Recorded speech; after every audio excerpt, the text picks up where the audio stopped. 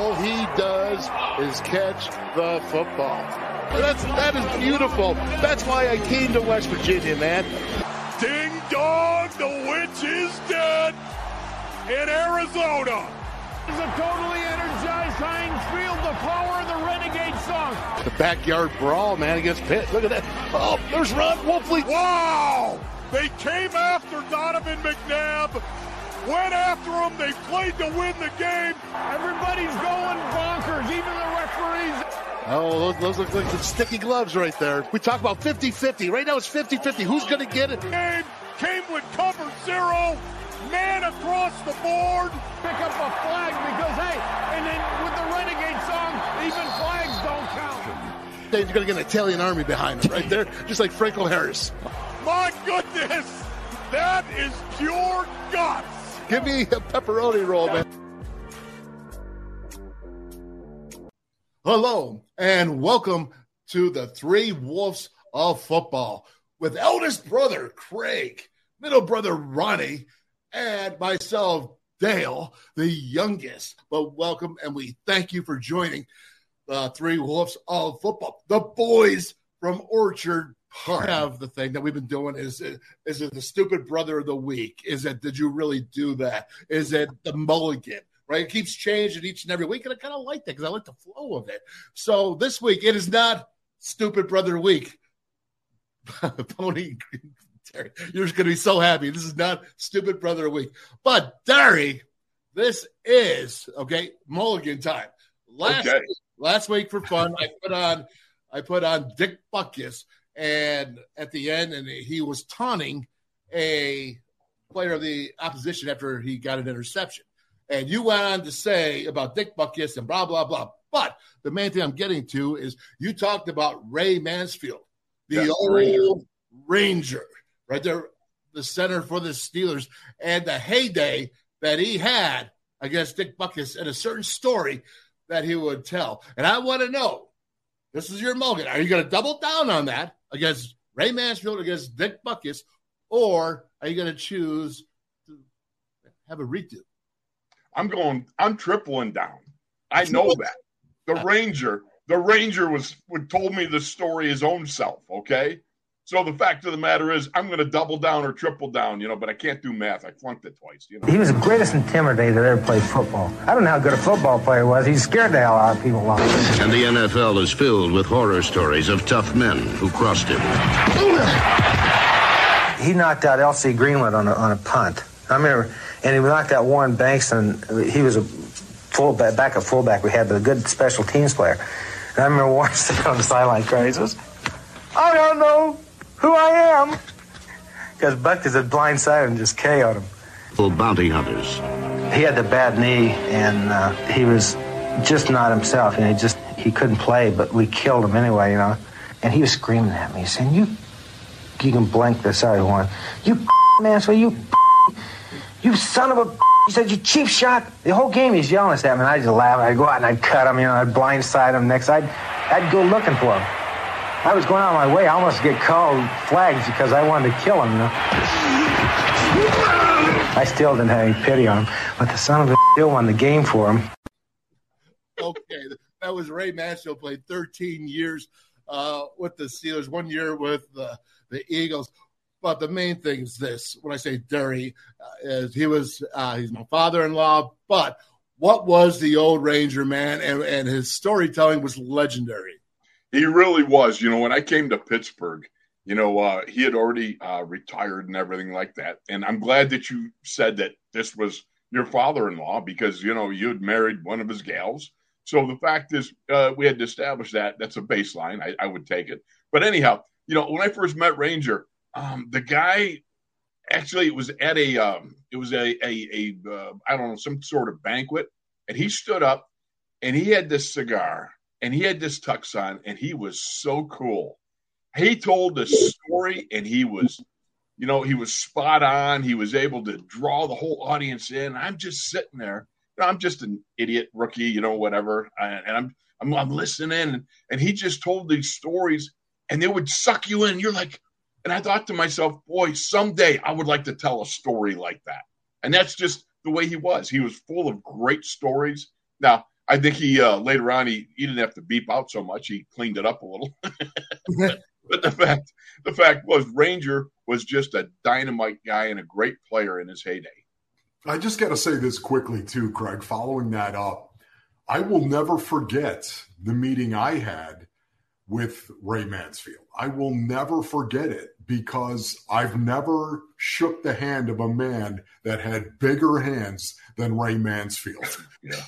He had hooks, man. He kind of hand that just your own hand got swallowed up in it and made you feel like you were 5 years old walking through the park with your dad. He was huge, man. Fantastic guy. You know, the interesting thing, and we'll leave it with this, is this is a story where he passed away in the Grand Canyon. He was hiking, and that's why they called him the Ranger, his nickname, because he loved adventures. And him and Andy Russell did a lot together in the outdoors, and passed away. But as a child, he was leaving the state of Arizona, and they were going through the Grand Canyon, headed up to Washington State. And he got out in the Grand Canyon, and he sat there and said, "This is where I want to live." And he said, "This is where I want to die." And you know what? That's his favorite place. He would go hiking the Grand Canyon every off season and take his family and friends. And he's right now, he's in the book of people that passed away in the Grand Canyon. And you know what? We know that's where he wanted to go. So that's a good thing. And let me tell you something. I was on that trail in the Grand Canyon. We hiked it, right? And all I can tell you was, Ranger, you should have had an Uber donkey. That's what you needed, man. That would have helped.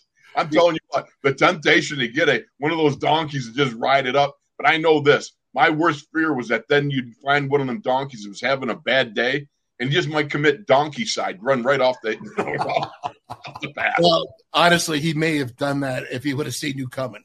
Okay, but anyway. Especially with your tooth the way that it is. Oh, I know. We're going to get it fixed, boys, but we're going to wait till after the season's over. Okay. Hey, Craig, don't tell me about the storm. Just bring the ship in. Okay. So this week, DK Metcalf was seen carting off on a medical cart at the stadium. And people are wondering what's wrong with him for the Seahawks. And you see here, as he's being carted off, he said he had to use the restroom. And they said, "Well, why didn't you walk?" He said, "Because the cringe wouldn't work." But go ahead. What's your take on being carted to go to the restroom? Wow. That was his reason? That was his reason. But he says the cringe walk wouldn't work. You know what I mean? He didn't want I don't have words. I'm just sitting there going, you can't make it that far. I mean, it's not a far walk. They always have in every stadium, right, in one of the exits from the field, there's a restroom or something that you can use. Do you really need to be carted? I'm saying it's a little excessive, maybe. Okay. I can't remember ever anybody having that issue. I remember some guys that didn't need a cart because they didn't need to go to the bathroom because it happened on the field. And they, Pony Boy, what do you have to say about that? No, I honestly, right now, I don't know what to say about that. What do you mean by the cringe walk, Soda Pop? What are you talking about? You've never had to do the cringe walk. No. What? You know what? Okay. Are you talking about he had to take a dump? I'm talking, explicitly, yes. Okay, and he didn't want to walk because he had to take a dump? Well, because he didn't want to walk with the cringe. Okay, look, how do you let it go that long where you're going to get carted in? I'm sorry. Sit on your heel or something, dude. Now, this is getting to football. This is what I want to talk about. And I saw this with Ray Lewis. And he gave this motivational speech, and I'm like, man, I love everything he's saying right here. So check this out. And then, Derry, I want you to go ahead and respond first. Effort is isolated. The reason why effort is isolated, because nobody can dictate it. Effort is 100% in the mind. No coach, no player, nobody else can make you run to the ball. Nobody else can make you finish it. Well, that's pretty good stuff. And I tell you, you know what, man, at my age, I still get fired up and like, hey, I want to go out and play. What's Ray saying there, man? He's talking about finishing off the plays and how it's generated from within. You know what I mean? The fact of the matter is, it's funny because I've heard some guys, too, that played with Ray. And they'll say, he gives these great speeches, but sometimes he just goes off and they sit there and they go, what did he just say? They don't know what he said. It's kind of like, he's kind of like freewheeling and freelancing a little bit. But there, he was making a point, and he's making a point talking about you've got to be able to finish. You've got to draw it out from within yourself. And nobody can make you do it. It's all about you, the want to. Man, I cannot get enough of that right there. First of all, Ray played the game that way. Right. Ray played that way. It's one thing to get up and talk, and we all know, as soon as I say talk, we all know that guy, don't we, boys? We all know that guy who would get up and love to talk. But did you back it up? Did you go out and play the way that you were talking you were going to play? It's so easy to make these vows under sun, moon, and sky that you're going to go out and you're going to do this. And it's quite another thing to actually go out and do it. Ray did it. So when I hear him talking like that about the intensity level and your effort and how you control it 100%, anybody that is listening right now, that's 100% right. Never forget that. And if you don't bring 100%, that's on you every time you step in between those white lines. And it's funny because I hear so many sit there and we'll say after the game, the coaches didn't have them prepared. The coaches didn't do this and that. No, they did not have themselves prepared, whether that's in high school, whether that's in college, or in the NFL, is you have to be your self-motivator, and that's the guy that can go around and talk about it because he did it. Chuck Noll was always really big on saying you play with enthusiasm. You don't play on emotion. Emotion is too variable. It's too up and down. You bring your enthusiasm. It's self-generated. So that means you've got to prepare yourself throughout the week, mentally, physically, spiritually, emotionally, to be able to engage on Sunday when they kick the ball off. Because let's face it, that's an abnormal thing to do. Putting on a chin strap and a helmet and running into parked cars is abnormal, okay? But that's what we were born to do. We loved it. That was part and parcel of our DNA. We had that football DNA. You go out and do it. And you see a guy like Ray Lewis, and he did it at the greatest, highest levels. But even Ray Lewis had his kryptonite. I remember a number of battles with Danny Kreider, the fullback from the Steelers, and Danny would go on those power ISO leads, and he and Ray just had some horrific crashes. And I used to call it the Danny Kreider. I'd say Ray Lewis has just been cited with a Danny Kreider rash. It's on the front of him because those collisions were just unbelievable. Toughest position in the National Football League is fullback. Oh, I knew you were going to say that. And linebackers doing it, safeties, offensive linemen. It goes on and on, the story. But the next day, we're going to move from one Baltimore Raven to a current one, Lamar Jackson, and against Buffalo, because it was 4th and 2. Game was on the line. You have Lamar Jackson probably or closer. He could be the MVP of the NFL this year. Do you go with 4th and 2 or do you kick a field goal? Watch this. See him drop back. He's got to get the pressure. And guess what? That boy makes the interception. Go ahead. Buffalo goes down the field, and they kick a field goal to win. What do you do? Because people are like, man, do you go for it? You got the possible MVP right there, Lamar Jackson. You put in his hands, or do you trust your defense? Well, one thing for sure is John Harbaugh is one of those guys who goes by the statistical analysis. He's all about that and the percentages. And he referred something to it that the stats kind of backed them up on it. I don't know. I mean, to me, you always take points. When you're on the road, you might settle for a field goal, but when you're at home, you go for the touchdown. And the coach, I always look at it this way. Great coaches, they still coach by their gut at the epic moments. It's the gut instinct that carries them, that separates them from also ran coaches. They still trust what they know, and they trust what their gut tells them. Hello, you play to win the game. I honestly, I love the fact that John Harbaugh said that dude is Lamar Jackson, and he's going to find a way somehow, some way to get that ball in, and we're going to win this game.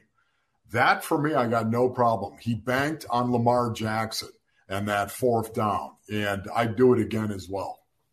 Yeah, I'm going to go with you on this one because I believe that, you haven't scored in the entire second half, and then your defense has given up all those points to Buffalo in the second half. So you really got to trust your defense at that point. And I'm just talking about this game. Now, let's not forget Miami a couple of weeks ago. They were way up on the Dolphins, and the defense once again let them down. So going for it with a Lamar Jackson and 2 yards in the shotgun, there's a lot of things that can happen. And I'm actually kind of surprised that he just didn't do a quarterback draw with him because, when you park that Red Sea, man, so many times especially right down there in the goal line, the red zone, it's wide open. But so because of all this that went down, the Bills went back and they kicked that field goal, and they could have scored a touchdown regardless. But this is what I saw, and this is what I don't like. And I just want, I don't believe that there's any part of this that I like in the new game of the NFL or football, period. You see Peters, the DB, going after Harbaugh on the sideline and, making a scene. You wouldn't do that to Chuck Noll. No. You know what I mean? Pony, you wouldn't do that to your coaches. I know you. Handy? No, there's no way. And are we at the point, where are we at in culture-wise, where players are losing it and causing scenes? Harbaugh is probably one of the coolest dudes as a head coach there is in the NFL, at least by what I see and my perception. I don't know him very well, or by any means. So, but again, where is the culture now that players can go ahead and make scenes and going after coaches? For me, it's totally changed. I mean, hello, Syracuse, right? I'll give you an example. I was when I got moved up from second team to first team my freshman year. I was also moved up from the second team extra point field goal to first team extra point field goal, naturally, right? So here I am in my first game starting. I think it was against the University of Maryland or something like that. And, I'm a freshman starting. It's a pretty big deal, right? So I come off the field when it's fourth down. And I'm getting my Gatorade, and I'm standing over on the sidelines there, and I'm like going, yeah, boys, let me tell you what it's like out there, right? And all of a sudden I hear this, we're down a man. Who is it? And I'm looking around and I go, oh, is that guy in trouble? And all of a sudden I hear, Wolfley. It's like, no, I just remembered at that moment. I ran out. As I ran by Frank Maloney, he kicked me right in the rear end, right? I mean, he just hauled off and gave me a kick right in front of 50,000 people at Syracuse at Archbold. So after the game, Dad comes up, right? He goes, why'd he kick you? I go and I explain the story, and he goes, oh, he should have kicked it twice. Because I was not doing my job, and it's a different life or different culture now. You know what I mean? Yeah. Now it's a different deal. Well, the funny thing about that, Tony, let me hold off on this real quick is, you said 50,000. I don't remember ever a time of 50,000 people at Archibald Stadium. Really? Okay. Yeah. Well, it's like I told you, I flunked math twice. So go ahead, buddy. Go with your story on the culture. No, I was just going to say, listen, I love hard coaching. You guys know this. I love it. It's like a warm blanket to me on a cold winter's night to listen to a coach go out there and get after somebody, because you guys know as much as I do that when a coach really gets after you, for the most part, he sees a little something in you that he's trying to pull out of you. Coaches typically don't waste their breath with guys that they don't think have a chance of ever playing. John Harbaugh is one of the more intense coaches in the National Football League, in my opinion. And I hate the fact that suddenly you've got a guy that is ready to go after his coach because maybe his coach said something that was a little harsh. The player-coach relationship is starting to melt in the year 2022 of our Lord, and I do not like it, period. But, to Craig's point, that's the way that it is for the most part today. I don't ever accept it, and I never will accept it going forward unless the coach calls you something by name that is so offensive, whatever it may have been, where you just lose your mind, because I understand losing your mind on the football field. I think we all have at one point in time. But, I hate to see it, Soda Pop. Now, I do too. I'll also remember about Archibald Stadium was when he kicked you in the can. I went up to him and said, "Hey, that's my brother." That's right. You did. A ball boy. I said, "You can't do that. That's my brother." They're like, "Get this kid away from me." Yeah. It was Jerry Angelo, the defensive line coach. He pulled you away. He was like, "Dale, be quiet." No, hey, Soda Pop. Loyalty, brother. Loyalty. There's a long line of you doing stuff like that in our lives. Long line of that stuff. Loyalty, man. Well, hey, let's move on now with the Cardinals. And, I saw something that was really cool, and I want to play this. This is a highlight. It's you and Pash Man, Pony Boy, and credit to the Cardinals here for this, but this is pretty cool. You can talk about it when you're done. So Eno Benjamin is going to kick off for the Cardinals. He kicks off. He runs down there. Stephon Sullivan's got the ball, and Benjamin lays him out. And he hands it off. Benjamin left side with room at the 30. Benjamin stiff arming 25. Eno Benjamin with the daily double. Kick the thing off, then go down and make the tackle. That is legendary right there. A legendary kick cover. He's a running back, correct? Yeah, he's a running back, Soda Pop. Story, because he's got a good story, I think. Yeah, no, it was incredible, man. All of a sudden you look down and Matt Prater had a hip flexor going into the game, and suddenly Prater wasn't out there, and you're like, look at that dude. He looks way more athletic than Prater, who's holding the ball. And it was Eno Benjamin, backup running back, of course, and Eno teed that thing up. And this is something that, as a former special teams player, and that's what I was, and I'm proud that I was. I loved it. It tapped into the very essence of the game of football, to move your frame with speed and collide into somebody. Just the collision was that's the game for the most part. And to see Eno kick the ball off and then run down the field like a madman and make the tackle, you never see that in the NFL. And you may never see that again in the NFL unless it's a backup kicker. Derry, what do you think, man? Oh, I mean, that's spectacular. But again, it's a backup kicker. You got to remember, some of these kickers, you got to watch out, because, you get one of those kickers, they can blow a knee out. The Steelers had one a couple of years ago at the Hall of Fame game. He kicked the ball off and he went down and he tried to make the tackle, and he ended up blowing his knee out. And it was like a year where they had to bring in 3 or 4 kickers before they finally found one. So you got to be careful. That's the situation. But, what are you going to do? And by the way, do you guys realize 1980, home opener against the Houston Oilers, right? Opening kickoff. Who made the tackle? No. Yeah. Oh, yeah. L3, baby. L3. L3 went. Now, people said, there were some people that said, okay, you were so slow that they picked up everybody else. And so but I still made the hit. Still amazing. That was 1980, so that was 42 years ago, or what is it? Yeah, 42 years ago. So if you still remember that, I'm not going to take that away from you, okay? Thank you. I'm going to let you enjoy that memory. You've had it for 42 years. Why destroy it right now? So good job, brother. I love it. And we're going to continue on with the Cardinals, because the Cardinals 2-2. I've been worried about them. I've been worried like what's going on with the offense, and going out to the Panthers, and you saw some good action here. Tell us and break down the game there, Pony Boy. What did you see? Yeah, it was really, really similar, as a matter of fact, to the Raiders game number 2 of the season for the Cardinals, where the Raiders came out and had a 20-0 lead in the first half, and the Arizona Cardinals came back in the second half, largely because of Kyler Murray. Kyler Murray was just making plays you may never see again on a football field.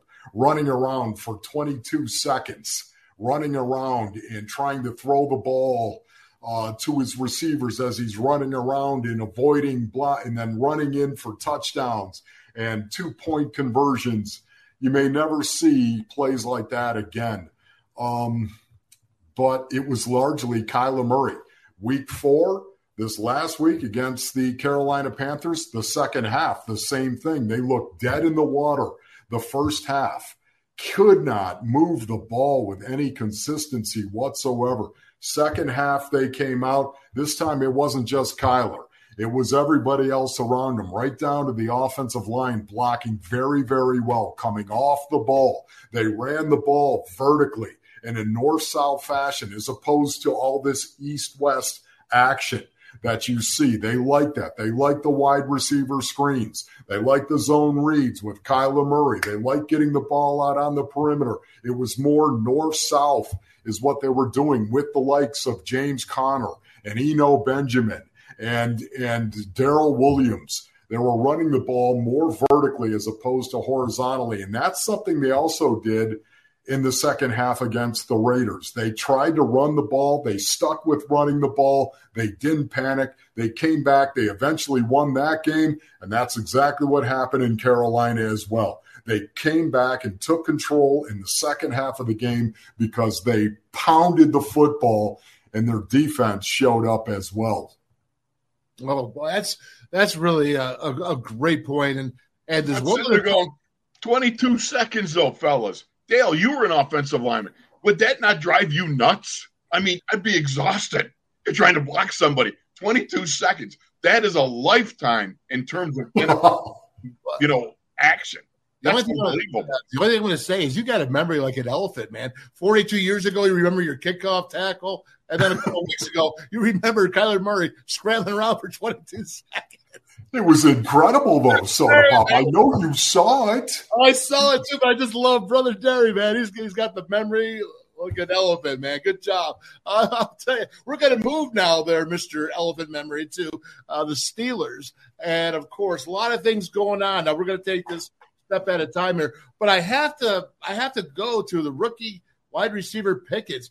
Man, PFF, Pro Football Focus, rated him as 87.5%, the highest rated wide receiver in the NFL going into Monday Night Football. I'm not sure what happened after Monday Night Football, but he was there. And you said the last time against the Browns when he made that spectacular one-handed catch, he can't be a one-trick pony. And my thing is you're going to see here is you're going to see him blocking right now, and eventually you'll see a couple receptions he made with Kenny. But, again, this is no one-trick pony. You see him up top right there. You see him knock the Jets guy down. This guy loves to hit. I mean, not only does he want to make spectacular one-handed catches, he wants to knock the dude out. I mean, and I say out, I'm not saying he's trying to hurt him, but he is trying to lay the wood down the right way. Tell us about this rookie that is sensational so far. Well, it's really funny because this kid Pickens, you saw that he lays out and makes that one-handed catch, right? Like Odell Beckham Jr. It's spectacular. Then he comes off and says, on my list of top catches, that was probably number 7. I'm like going, I want to see 1 through 6. All right. I mean, like, wow, that's amazing. But, the thing about it is his physicality. He's a slender guy, but man, does he have some under and up strength, as Chuck Noll used to talk about it.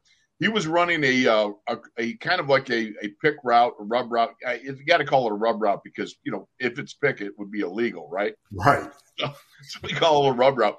He runs it with Chase Claypool. He hit the guy over him so much, it rocked him back. So when Claypool ran his out route as he's going to, go to these sidelines, he ended up running over the defensive back who got knocked back so far, and he got called for pass interference because Pickens knocked his guy so far backwards. But this guy has got a little bit of like zip-doo-dah, a little violent stuff in going. Most wide receivers, they're not like that, but he's got some Hines Ward in him, let me tell you. And that's why I'm a Pickens fan, man, because that guy is going to do whatever he has to do to be successful. What's your take on it, Pony Boy? It's really cool to see that, a guy that is so talented. I always felt like a caveman throwing rocks at the moon when I saw dudes who were really talented.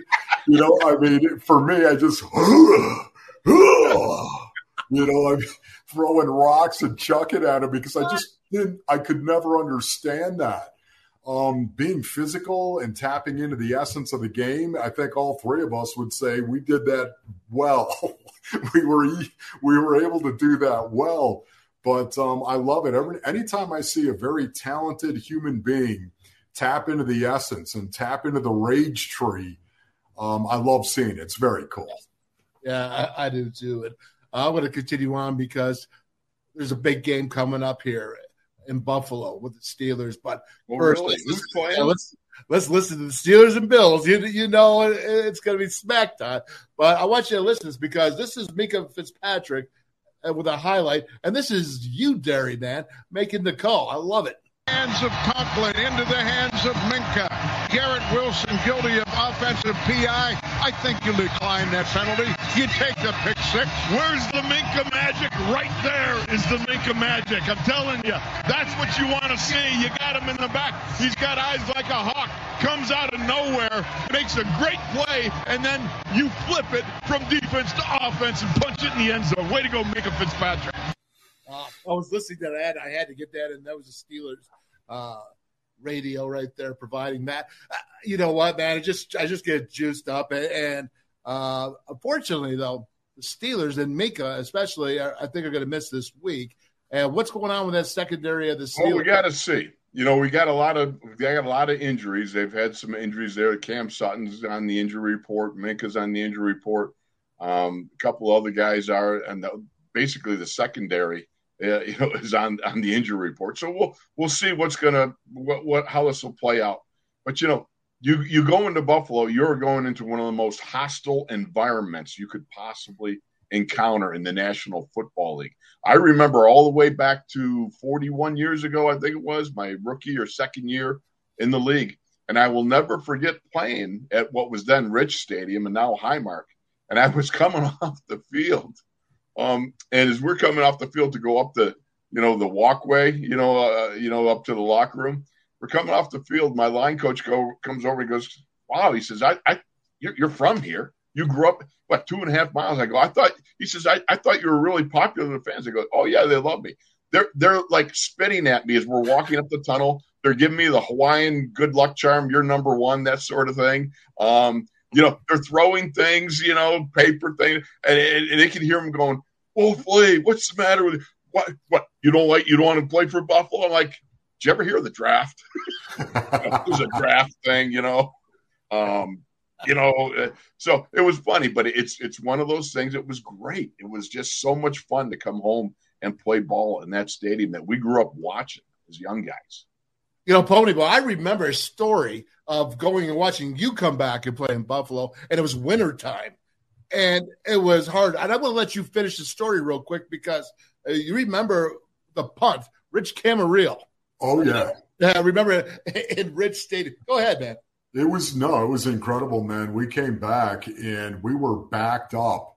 I'll never forget this, man. We were backed up inside our own 5-yard line, and suddenly we had to punt, and there was a timeout. I went out there and called a timeout. I was the personal protector. Rich Camarillo was the punter behind me. And all of a sudden, the Bills came out, and they put Steve Tasker on the end. 7 guys overloaded to the left. 7 guys with Tasker on the end. Steve Tasker, 7-time special teams Pro Bowler. This guy blocked punts. He did everything. He changed games. That's how good Taz was. He changed the outcome of games. I changed face masks. He changed games.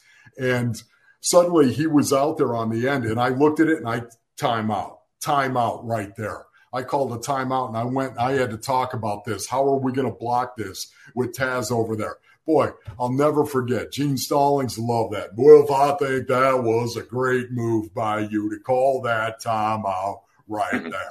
That's what Gene said to me. By the time we got back out onto the field, this cloud and rain and hail started coming across the field, literally at Rich Camarillo, and we punted it into this deluge of just pouring down hail and wind, and the ball went straight up in the air and came all the way back and landed on our 5-yard line. think about that. And you guys know in Buffalo, only in Buffalo, when the wind comes off the lake, only in Buffalo could that happen. And it did, all because of a timeout. Yeah, there's no doubt. And I think about last year, I took Maverick, my son, our nephew, and we took him to the Bills game against the Patriots. Coldest game I've ever, the windiest game I've ever been to in my life. I was a game where Belichick ran the ball like 50-plus times to beat the Bills last year. Well, let's continue on. Derek, you want to hear a story? I got to tell you a story. We got time for a story. You got time for a story. Okay. Last time I played in Buffalo, we're playing against great Bills defense. You had at the nose tackle. You got the great Freddie Smerlas. All right. You got the one inside linebacker, Jimmy Haslett, and the other is Shane Nelly, right? They called it the Bermuda Triangle. Okay. Those guys were tough guys. I mean, especially Freddie. Freddie and I played against each other a couple of times. He's at Boston College, and in Syracuse. And then when as pros, we played against each other. Terrific competitor, great player, strong as all get out. He was just a monster. And Jimmy Haslett was, he was just a nutcase. You love him. He's a great player. Matter of fact, it was so funny because, when he was in Pittsburgh, when he was a rookie in Buffalo, at the end of the first week, he had fought every offensive lineman. He was but anyhow, so the whole first half, we hadn't even gotten a first down yet against Buffalo. Okay. We're out there. The great Mike Webster's at center, right? So Webby says to me, we're backed up on our own 5-yard line. And he comes and I hear him and he goes, watch this. I'm going to get Freddie. And we go up to the line of scrimmage where they're like this. And all the Jimmy Haslett's yell, watch out, watch out this, watch out that. And all of a sudden, Webby squeezes the ball ever so. Now, this can only work against a guy who's as quick, as twitchy as a sneeze. Okay. And that's what Freddie was. He's playing nose tackle. He's right on Mike's, right on his nose and everything. And Webby just squeezes the ball a little, boom, he takes off, 5 yard, or we got the 5-yard penalty. We go to the 10, right? We come back into the end zone and we're huddling up again. I hear Haslett going, Freddie, I warned you. I told you, Webby will squeeze that ball. And Nelly's going, yeah, Freddie, and this and that. And Freddie's going, you guys shut up. They're going back and forth, right? So we come up to the line of scrimmage again. The crowd's cheering and everyone's going crazy. And son of a gun, if Webby didn't do it again, Freddie jumped off sides again, and we got our first down. Now Haslett is beside himself, and he's screaming at Fred. Fred's screaming at him. You got Marv Levy is screaming at the both of them from the sidelines. And then the referee comes over. He goes, am I going to have to throw a personal foul, unsportsmanlike conduct at you guys? They're fighting each other in the huddle. Oh, my gosh. And it was all Webby. Webby just kind of went, just a little squeeze when you snap that ball, man. It was funny. Kenny Pickett, came in. He's going to be the starter. Going to Highmark Stadium. Bills Mafia. First start ever. I go back to great coaches coach also not just with their head, but with their gut. And they know their team. They know their players. Mike Tomlin's a great coach. I keep saying this over and over. When Dan Rooney signed Chuck Noll as his first head coach in 1969, it began the process of 3 straight head coaches that are going to be in the Hall of Fame. I mean, I don't even know how to quantify that. You talk about hitting the trifecta of great coaches. But anyhow, Mike Tomlin coaches also with his gut. The guy wears leadership like water wears wet. He is decisive and he knows what he wants. And he made the decision. There was no other, ramification that came about that I understand. It was just simply, it was a gut instinct. Kenny provided a spark.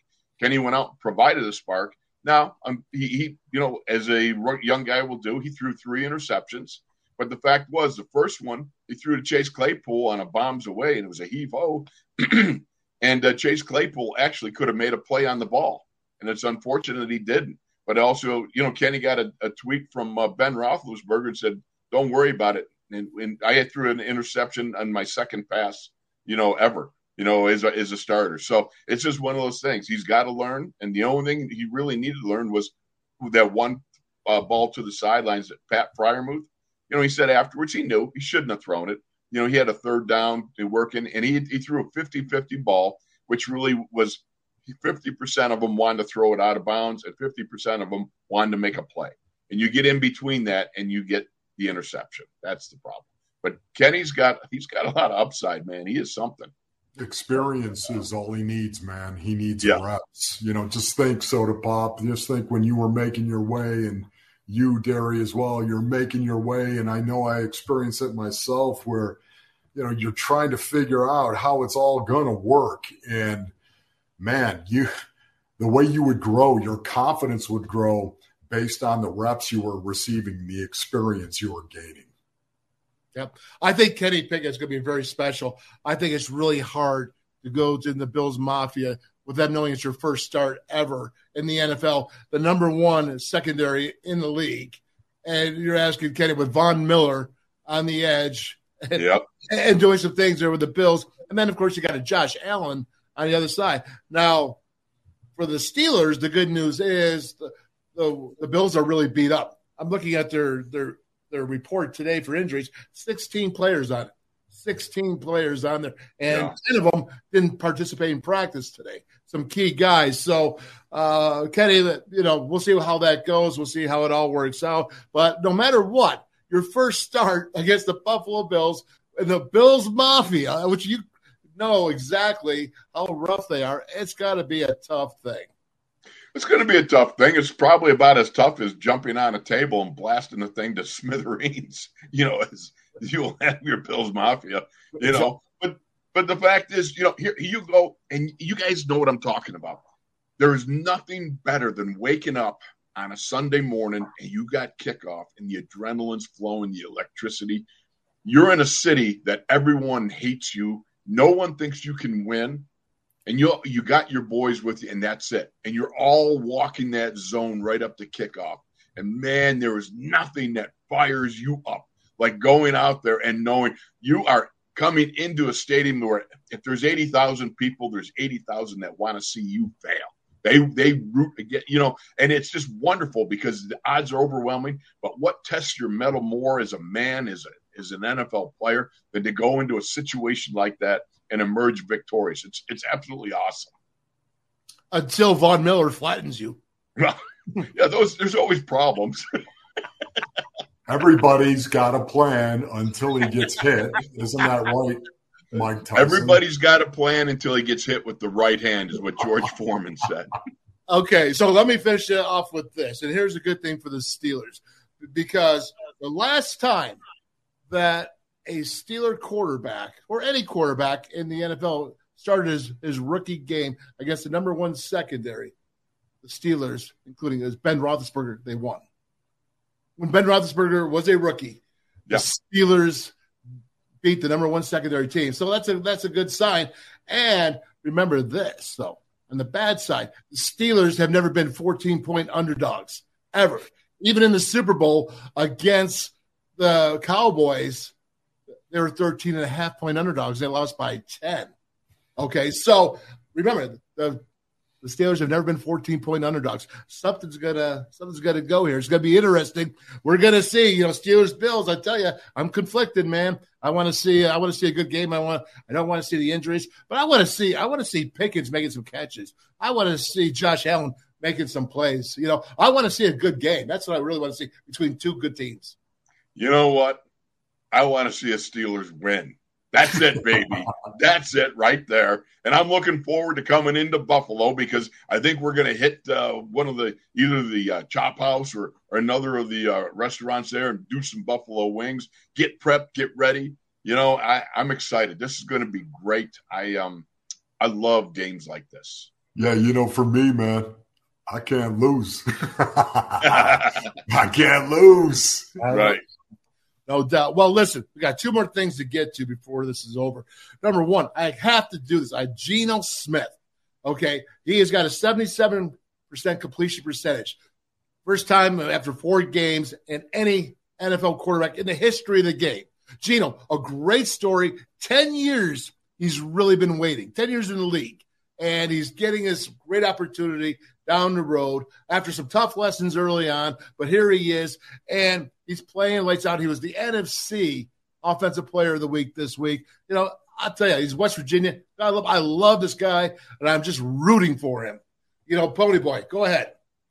Yeah, just Pete Carroll is a very good football coach. That's what I'm going to say about it. It's very hard for me to say that, all right? But it's the truth. He is. He has put together a very good staff, as he typically does. He is an excellent head coach, has been for a long time in the National Football League. It's really interesting to see this going on because, guys, I can tell you, we play the Seattle Seahawks twice a year. I go up there every year, of course, to Seattle. And as I went up there, the last couple of years in particular, especially last year, there was just some conversation with some of the analysts there that they were whispering basically about Russell Wilson, and had Russell Wilson lost a lot of what made him Russ, and they were questioning it. I didn't know what they were talking about. I'm looking at Russell Wilson and thinking, oh my goodness, he still looks like he's more than capable. And suddenly, guess what happened?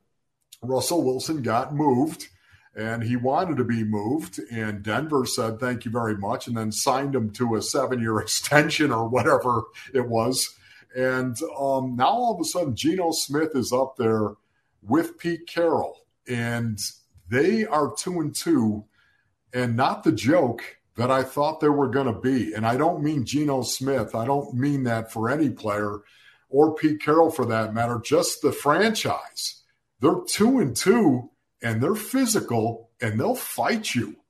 And I respect that. Here's the thing, man. I forgot. I didn't have time to eat before, so now I'm starving. So it's on my gourd. You know what I mean? So I'm sitting here and I'm like going, yeah, Seattle, yeah, Geno Smith, yeah, he's a good player and all that, but, that sushi. We had sushi in Seattle. Just one thing leads to another, man. Craig, we all know you're not eating sushi, man. You're down in lasagna. That is the ultimate comfort food. Yeah, I mean, lasagna is. That's come on, like bro. Lasagna. All right, quick breakdown. You got the Eagles coming in this week. Big game. They're playing Jalen Hurts. Lights out. The team is tough. What do the Cardinals got to do to win? Yeah, they got to be able to run the ball. The Cardinals have to run the ball and hopefully do it in a very physical kind of way, because that's the one weakness I see with the Philadelphia Eagles. They're number 25, as a matter of fact, in the league in yards per carry allowed. Yes, number 25 in the league. They're giving up 5 yards a carry. Imagine that. They're 25. And yet here they are, 5 yards a carry. Who's worse than that? I mean, there's a lot of teams that are struggling out there, but that's the only area I see them struggle, is the fact that they're having a hard time stopping the run. They line up and they come with a solid look. They'll cover the 3 interior offensive linemen with 2 outside linebackers off the edge and 1 linebacker, a Mike backer, stacked over the solid front that they give you. And they play pass coverage, man. They come after you, but they're having a hard time with the run. And if the Arizona Cardinals can actually line up and hammer the box, man, in a north-south way, like what they did in the second half against Carolina, I think they have a chance to pull an upset. If they don't do that, I don't see a path of victory for this team, because Jalen Hurts in that offense is electric, guys, on fire. As a matter of fact, right now, the Kansas City Chiefs average 19.8 rushing attempts against. Their defense averages 19.8. You know who's number 2 in the NFL? The Philadelphia Eagles, because they usually have a lead on their opponent. Teams are only running the ball 20 times a game against the Eagles. You have to be in the game, you have to have a lead, and you have to run the ball against them if you want to win this game. And hopefully that's going to be the case. All right. Well, I think that's going to about do it, except for let's end on a fun note. Here you're going to see Monday Night Football. You see the Rams versus the 49ers, and I think you know what's coming. You can see the pink, the spray, the protester is out there. He's running. He makes the turn, play-by-play. Oh, there comes Bobby Wagner and puts the protester down, waving his pink spray, all that good stuff. You know what? You're not supposed to be out of that field. No. Well, go ahead. I'll let you finish it. Let me just say this. I've seen three great hits, okay? One was Mike Curtis back when I was growing up, all right? When we were all – Mike Curtis from the old Baltimore Colts when they were in Baltimore, and he clotheslined a dude, and it was lights out. The second one, though, we were in Cleveland, Christmas Eve. Some goof side he's going to run across the field, and everyone's like this. And James Harrison was, not having it. The guy came over, and he was standing in front of the Steelers sidelines, and James walked up behind him like this. He put the old soup belt buckle on him, and he suplexed him. I mean, he just boom and wham, slammed him, which the best part was it was Christmas Eve, and there was no judges over the weekend, so the goof had to spend the weekend in jail all through Christmas weekend. And then this one, that's a good classic takedown. No, you know what? It serves you right. You want to run onto the field? You want to be part of the show? Yeah. Well, welcome to the show. Yep, there you go. Okay, well, we're going to let you get off, Craig, so you can go ahead and eat because I can see that. But I am going to say this as going away. Syracuse, props. You're 5-0. You beat Wagner University. Or you had to throw that out there. I don't know if it's you're dissing Syracuse. You had to throw Wagner out there, didn't you? I was the ball boy for 4 years. I'm proud of it. Okay. Well, all I can tell you is go Cuse. I'm repping, okay? And it's Taco Wednesday, boys, so I'll see you. Okay. The Mountaineers are off this weekend, and big games. Cards, Eagles, and, of course, the Steelers, Bills. Let's go, Bills. Steelers. God bless you. Love you, brothers. Love you guys, man. Love you, bro.